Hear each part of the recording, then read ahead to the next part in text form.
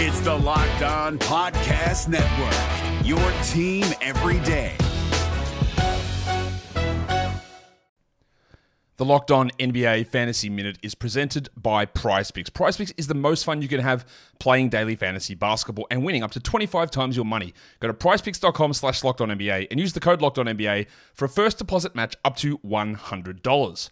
We are very much in the thick of the fantasy basketball playoffs. You might be starting it this week. You might be already in it. It might be a week away. And at this point of the year, with only 5 weeks left in the entire regular season, playing the schedule is the most important thing. So this week, the Minnesota Timberwolves and the Los Angeles Lakers play 2 games only.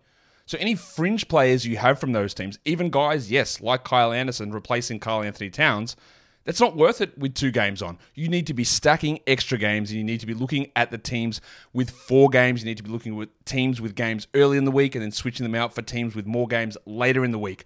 Get more games in, play the schedule, be cutthroat with injuries, and get players in to get yourself success for fantasy basketball. Jackson Gatlin here, host of the Monday edition Locked On NBA podcast. Every Monday, I cover the 3 biggest stories in the NBA with the local experts from Locked On. It's an awesome recap of the weekend of the NBA and a look at what's ahead. Mark your calendars on Monday to join me for Locked On NBA podcast, available on YouTube and wherever you get your podcasts.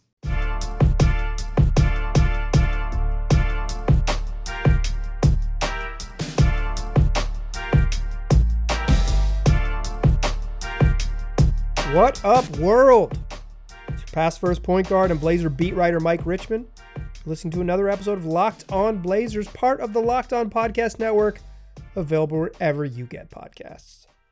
Today's episode is brought to you by the good folks at Built Bar. You can go to BuiltBar.com right now and use the promo code LOCKEDON. You'll get 20% off your next order. Today's show, we're talking about the return of the NBA season. It's official. The Players Association has ratified the plan presented to them by the owners, and we are set for an NBA season. We're going to talk about that all episode long. Here's how we're going to do it. We'll break it down as we usually do in 3 organized segments. We'll talk timeline in the first segment. When stuff's going to happen, how it works, what the season is going to look like. This will allow you to update your physical calendars that I'm sure you all maintain and meticulously update with a pen or maybe a pencil because you like to erase. But we'll go timelines in the first segment. We'll talk about in the second segment what it means for the Blazers. Just now that we have a season, now that we have details on the season, what does it mean for your beloved Pinwheels? And we'll close out the show, and I'll tell you why I think it might be a good thing for the Blazers. This might actually be certifiably good news. But before we talk Pinwheels and good news, let's talk timelines. Get your calendars out, get your pencils out, get those number 2s ready. Here's how it's going to work. I'm recording this on November 8th, Sunday evening, in beautiful North Portland, Oregon. But that means we're about a week away from action happening. According to Shams Charania of The Athletic, the NBA is going to lift its restrictions on trades on November 16th. That doesn't mean that teams aren't discussing deals right now. It just means you'll be able to consummate those deals, make them official November 16th. Teams are on the phone right now. Trades don't happen in a 2-hour window. They don't happen when the league says go. They're happening right now by teams, gathering information, speaking, preparing for the draft, all those things. So, but we will probably see, I would assume, November 16th and November 17th, those pre-draft days, we'll see some trades in the league. This is how it works. Once the league says go, teams are going to start maneuvering. I think you can just count on that being a real thing. November 18th, we've been talking about a bunch of my draft profile series. If you haven't listened to any of those, they're available in your feed, and there'll be more available for you later this week. But the NBA draft is November 18th. That'll just function like a normal draft, except for the part where it'll be totally online. I think it's going to be hosted at ESPN. It's going to be digital. Adam Silver will be there. Woj will break all the picks 45 seconds before they happen. You'll love it. I'll love it too. It's a good time. A bunch of young men will have their dreams realized. So After the NBA draft, though, then we move into the world where it's free agency. A bunch of dudes are, without contracts and are ready to sign new ones, join new teams, begin a new journey. According to Shams Charania and also Mark Stein of ESPN, as well as Adrian Wojnarowski Mark Stein works for New York Times, previously of ESPN, and Adrian Wojnarowski of ESPN. It's where I got this wonderful reporting from, is that the NBA has proposed to start a free agency on either the 20th or 22nd of November. So that's like immediately after the draft. Same, 2 days later, right?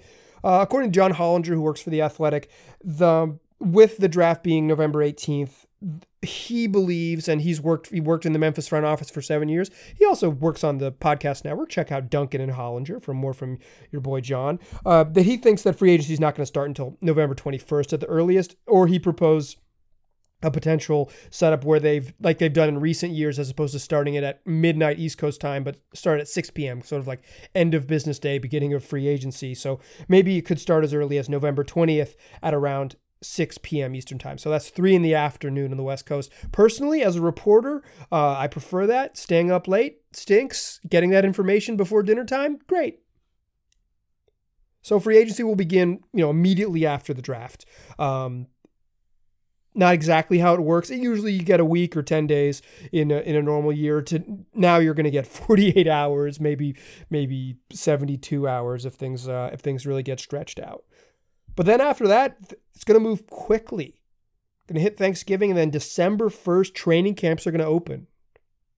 That is a tight turnaround from rookies joining their new teams and joining a new market on November 19th to being in an NBA training camp and ramping up physically. For a lot of these college guys, they haven't played a lot of organized, real 5-on-5 organized basketball. I'm sure they've played a ton of pickup in private gyms and stuff like that, but it'll be a big jump in competition, and it'll be, for a lot of guys, for the teams that weren't in the playoffs, it's a long layoff. So that ramping up starting December 1st will probably be a little bit trickier than a typical ramp up.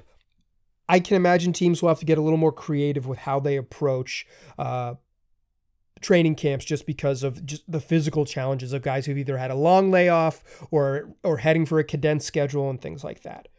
Then the season's going to start. 3 weeks later, December 22nd, we're going to have opening night in the NBA, probably a ring ceremony in Los Angeles. Season's going to run through May. Regular season will end in May. Playoffs will start right around then. A little later than normal, but they usually start that second week of April. Now they're going to be pushed back a little bit, but the season's pushed back a little bit. Life is different than it was in the past, y'all.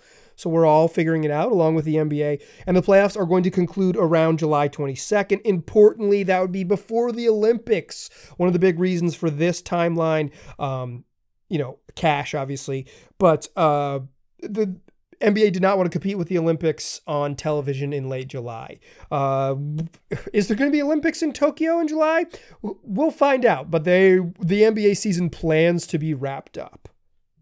There'll also be, to create the playoffs, there'll be a play-in games, likely featuring, I don't think they finalized this, but from the reporting I've read, it will likely, which means it will, but they just don't know exactly what it's going to look like.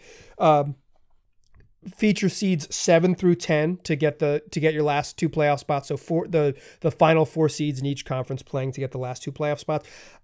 I like the idea of playing games. I think they're fun. They add some interest to otherwise kind of boring who's going to get the 8th seed, who's going to get swept in the first round. I think it adds some intrigue, adds some exciting games. We'll see in practice after a relatively normal regular season what it'll look like. I don't know if I meant to mention this in my notes, but I skipped over it. 72 game season. We're in for 72 games. We're going to have 10 games short. So with that condensed season, we're also going to see a little bit less travel. There's been proposal for the ideas of playing series. So it's like the Phoenix would come up to Portland and maybe the teams would play twice over 3 days. And then the Blazers go down to Phoenix and play twice over 3 days. Might not be that simple, but I think you'll see a lot more of those series. The NBA is projecting a 25% reduction in travel. Anytime you can reduce travel, at least particularly early in the season and maybe through the whole season, it just keeps people safer. The bubble is the way to do it, as maybe amoral as creating a bubble was. It's certainly the safest from a COVID-19 standpoint, playing outside the bubble is going to add its own challenges, and we'll just discuss them at a later date. We're going to table those for now.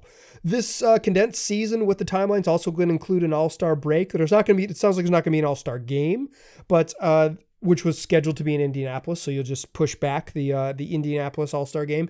But it sounds like there is going to be an all-star break. Give guys, 8 or 10 days off to recharge. You do need some rest, particularly playing a condensed schedule, 72 games in a short period of time. It's going to be tough on people's bodies. So the All-Star break, super important. They needed to put that in there one way or another. Bummer for no All-Star game. I mean, the game itself sucks, but it's important to guys to be named to the game and like be included in sort of the I'm one of the best players in the world fraternity that they have over the weekend. I kind of assume they'll still name All-Stars because it's good for getting fan engagement, but they just won't play. There will be no mid-season showcase. So that's the timeline. If you didn't fully get that marked down on your calendar and your number 2 pencil, just, rewind this segment and play it at 0.5 speed. Just play a little bit slower. You'll get it in there. Or check out the reporting from Shams Charania, ESPN's Adrian Wojnarowski, and Mark Stein of the New York Times. That's where I got my info, and I condensed it, aggregated all here for you. In the second segment, I want to talk about what this shortened season means for your Portland Trail Blazers. So that's what we'll do. This is Jake from Locked On. Locked On has teamed up with State Farm to spotlight some of the greatest supporting players in NBA history. After beating the Heat led by LeBron James and Dwayne Wade in 2011, Dirk Nowitzki won an NBA title and proved himself to be one of the greatest basketball players of all time. But there was one player in the starting lineup for the last 3 games of the finals that helped support Dirk all the way to a championship, JJ Barea. Led by JJ and Jason Terry, the Mavs' second unit proved to be the strength throughout the playoffs, where they led the NBA in bench scoring. But for games 4, 5, and 6 in the NBA Finals, Mavs coach Rick Carlisle inserted Barea into the starting 5 to help the Mavs space the floor and put more playmaking around Dirk. JJ Barea had a knack for running the pick and roll with Dirk that helped the Mavs score more efficiently on their run to a title. Dirk Nowitzki couldn't score the way he did if he didn't have much needed support from someone like JJ Barea. Sometimes you and I need that kind of support too. Think of State Farm like a pivotal team player. When you need help protecting the things that matter most, remember the jingle and just say, like a good neighbor, State Farm is there. All right. So we talked NBA timeline. The NBA is coming back December 22nd for a 72-game season. Get excited. I'm excited for the NBA to be back. I miss it. It's a little bit weird preparing for a season to start in December likely with no fans. There's been some reporting that in some markets fans will be allowed in arenas, maybe just in suites, it sounds like, and then they'll obviously, if possible, ramp up from there. But I can't imagine that happens in the Portland market, just like with the way laws are currently in Oregon. It would be very strange to me for them to allow people to go into sporting events. The Timbers are playing games with no fans in the stands. The Ducks will do that, and Beavers will do that. And college football coming up here over the next couple weeks. So I don't think the laws are going to allow for fans to be in the stands in this particular market, but in some places you may see teams sell tickets. So that's one thing it means for the Blazers. It means they're going to be playing games with no fans. But what the hell else does it mean? Well, I think there's some important financial stuff that we should talk about as it pertains to the Blazers. First of all, it's officially official. The salary cap set at 109, the same figure it was last year, and the tax line remains at 139. So the Blazers will enter the season as an over the salary cap team, but well under the tax line, which means they will have the tools that we've been talking about in previous podcasts, but I'll remind you of here. They'll have the mid-level exception. It's a contract that could be up to 4 years long that begins at about $9.3 million. A lot of teams in the league are going to be in the Blazers' same situation of over the salary cap, but maybe avoiding the tax line. So that MLE money might be a big one where guys are that MLE money might be what a certain class of free agent is really looking at this year, because I don't think there's going to be a bunch of extra money considering the situation we're in. Blazers will also have the biannual exception, where contracts can start at about $3.6 million. That's the Blazers' tools. They're not going to have salary cap to sign free agents. They're going to have the mid-level exception. They're going to have the biannual exception. And then once you're over the cap, you're able to sign guys for minimum contracts. Those are the tools that will be at their disposal. So what else does the NBA start of the NBA season means? Well, it also means that the guarantee date for Trevor Ariza's contract is going to be moved back to what if free agency starts on the 20th, it'll be right around draft time. The language in his contract is the first day of free agency to guarantee the remaining of Ariza's contract. I assume it'll get guaranteed. I assume they're picking it up. There's not a lot of value if they cut him. They're not going to all of a sudden be a cap under the cap team and have all this room. There's really no advantage in it. He's tradable if you keep him on that contract. So it just means officially Ariza's deal will be guaranteed at the end of November. Or the third week in November. Sounds like more like November 20th, 21st, in that range. The other thing it means for the Blazers, and I think this one is a bigger deal, is that Zach Collins might not be ready for the start of the season. I mentioned this in a previous podcast, but it's worth repeating here. One, because maybe you didn't listen to that previous podcast, and two, because this is the big deal for the Blazers, right? Zach Collins has had surgery on his foot, although the Blazers have not released a press release to explain that this has happened. I'm under the impression that it has, and that he is working his way back. But he had told Jason Quick in an interview in August that if the season started around Christmas or even early December, he might not be ready. But since it was going to be starting in 2021 at that time, the presumption was going to be wait till the new calendar year when the season was going to start around January 18th. He thought he'd be ready, good to go, no problems. So there's a chance. There's no guarantees yet. We just don't have the information, but there's a pretty good chance that Zach Collins will not be ready day one. From my perspective, there's no reason to rush Zach Collins back. You want him healthy. You want him to play. If there's 72 games, you want him to appear in 60 of them, and you want him to be available in the playoffs at full strength. You want to get the most out of Zach Collins because you have to decide if he's part of the future. Everything that Neil Olshey's ever done suggests that Zach Collins will sign a multi-year contract and return to the team, but that's just how Neil handles his draft picks. He likes to keep them around. But the Blazers have to figure out can he play next to Jusuf Nurkic? Is he a center? Is he a power forward? Is he a good NBA player worth committing a lot of money to? They've got questions to answer, and that means you need Zach on the court. And to get Zach on the court, I don't think you rush back early. These games don't. Okay, I was starting to say these games don't matter. The games matter. All the games matter. The West is going to be incredibly tight. Just because the early games feel weird won't mean they count less in the standings. But the Blazers want Zach fully ready to go at the end of the year. No reason to take any chances. Otherwise, health-wise, I think everyone is likely to be back. Rodney Hood got hurt the first week of December towards Achilles tendon. He'll have more than a year to be back on the court. You would assume that he will be ready, but we'll probably know more once Blazers get a little bit closer to training camp. But 12 full months of rehab seems like enough time based on other players who sustained similar injuries in the NBA. It's somewhere between 8 and 10 months, and Hood is going to be beyond those timelines, and he should be ready, should be good to go. I don't think there's any concern about CJ and his broken vertebrae. He was playing 40 minutes a night while his back was broken in the bubble. We only learned about it because he had a crap game, so I don't think there's any reason to think that he wouldn't be ready. He wasn't having surgery. He was just resting up. The Blazers will be cautious with him, obviously, but he should be good to go. Damian Lillard should be good to go. Dislocated finger, knee injury that ended his season in the bubble, but he should be fine. He'll be ready. He's posted videos of him working out too. So the only real health concern, from my opinion right now, in terms of guys who are on the roster, would be Zach Collins' availability. That's what this timeline means, is that the Blazers might not have Collins, but everything else or everyone else seems on track to be available when the season begins, the week of Christmas. And when that season rolls around on December 22nd, I think it's going to be a good deal for the Blazers. I kind of think this timeline is an okay setup for old Portland. So why don't you join me in the third segment, and I'll tell you why this is maybe good news, just straight up good news for the old Pinwheels. The NBA playoffs are right around the corner, and Locked On NBA is here daily to keep you caught up with all the late season drama. Every Monday, Jackson Gatlin rounds up the 3 biggest stories around the league, helping to break down the NBA playoffs. Mark your calendars to listen to Locked On NBA every Monday to be up to date.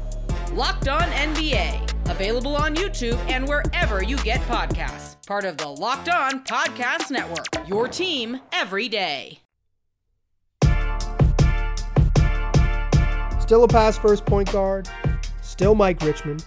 We're still listening to Locked On Blazers, and we're still talking about the NBA's restart. We gave the timeline in the first segment. Season comes back, runs December to May. NBA Finals should wrap up in July, and then maybe we could get back to something that approaches a similar schedule in fall of 2021. In the second segment, I told you what that timeline, what this new world means for the Blazers, what it means financially for them, what it means health-wise for some of the guys on their roster, etc. But I want to close the show and tell you, after hearing all that, why I think it's good news. Why I think it's good news is because I've spent a lot of time writing, talking, and thinking about Neil Olshey constructed teams.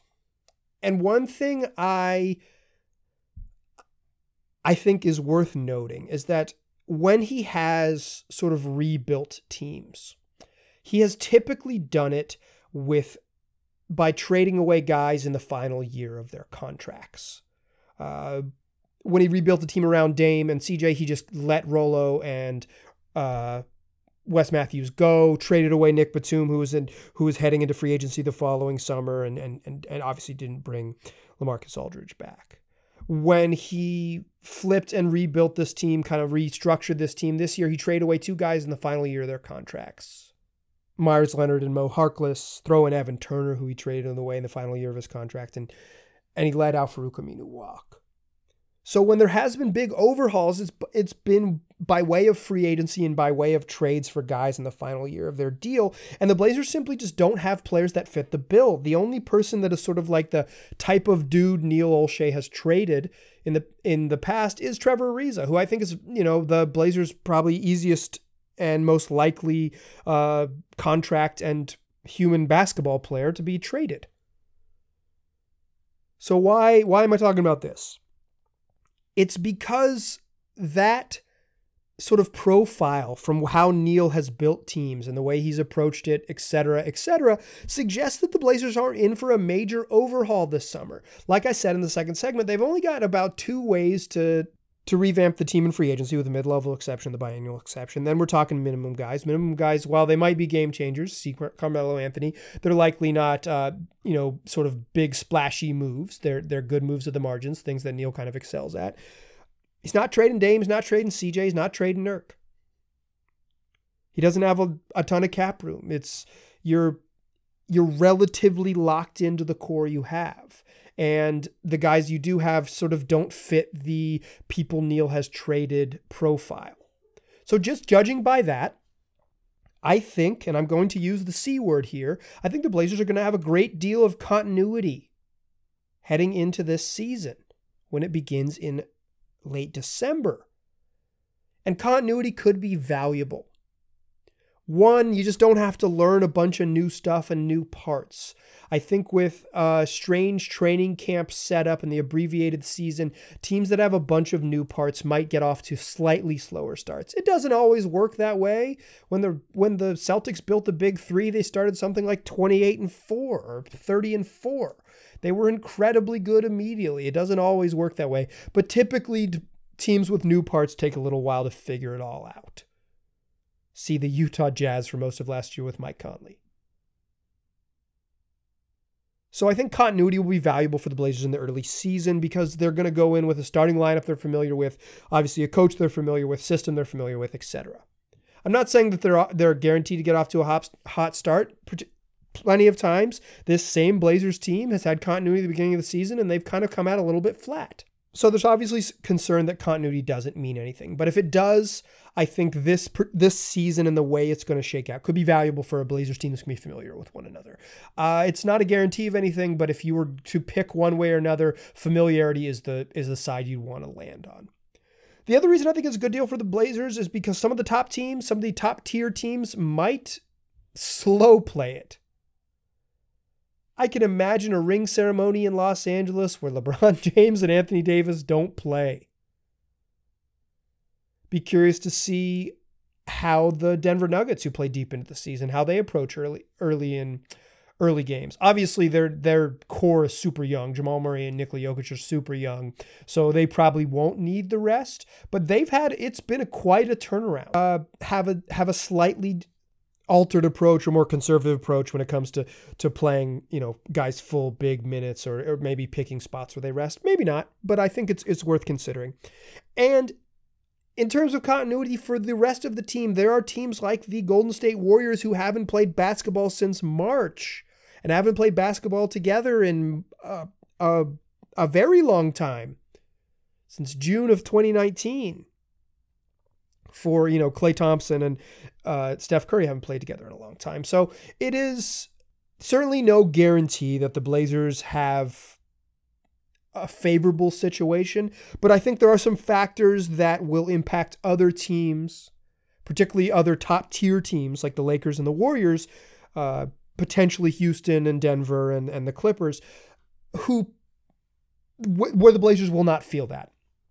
They got the benefit of playing in the bubble. They've played basketball recently. They're on a fairly regular timeline for number of months off from end of season to beginning of season. Obviously, the move from the draft to free agency to the start of training camp is going to be hectic, but it's going to be hectic for everyone. So maybe the Blazers have a real advantage here. I know that I'm typically pessimistic in this space, in this audio world. Some of y'all send me emails and tweets saying that I'm too pessimistic about the Blazers. So I wanted to search my heart for real optimism, a real silver lining about the way this season starts, and I found one. And I'm sorry if it also included the word continuity and if it triggered you with reminders of Neil Olshey's past. I don't think continuity is this super massive advantage, but if you were to choose, would you want a roster that's familiar with one another or would you want a brand new roster? You're going to choose the familiarity. Like I said, continuity can only be a bonus. Maybe it leads to feeling stale at some points, but in this season and this run up to the season, I think it's a good thing. Or at least I'm trying to sell you on it, so believe me, please. We got Mailbag Monday coming up later this week. In fact, tomorrow. If you're listening to this on Monday, or if you're just listening to this and you haven't seen Mailbag Monday pop up in your feed, you can get involved by tweeting at me at MikeGRich or emailing me lockedonblazerspod@gmail.com. We also got more draft profiles coming this week, so check your feeds for that. NBA draft, a mere 10 days away. So we'll have a couple more of in our draft profile series leading up to draft night on November 18th. Tell your friends about this podcast. They can get it wherever they already get podcasts. Just search Locked On Blazers. We'll be there waiting for you. Appreciate you listening. Talk to you soon.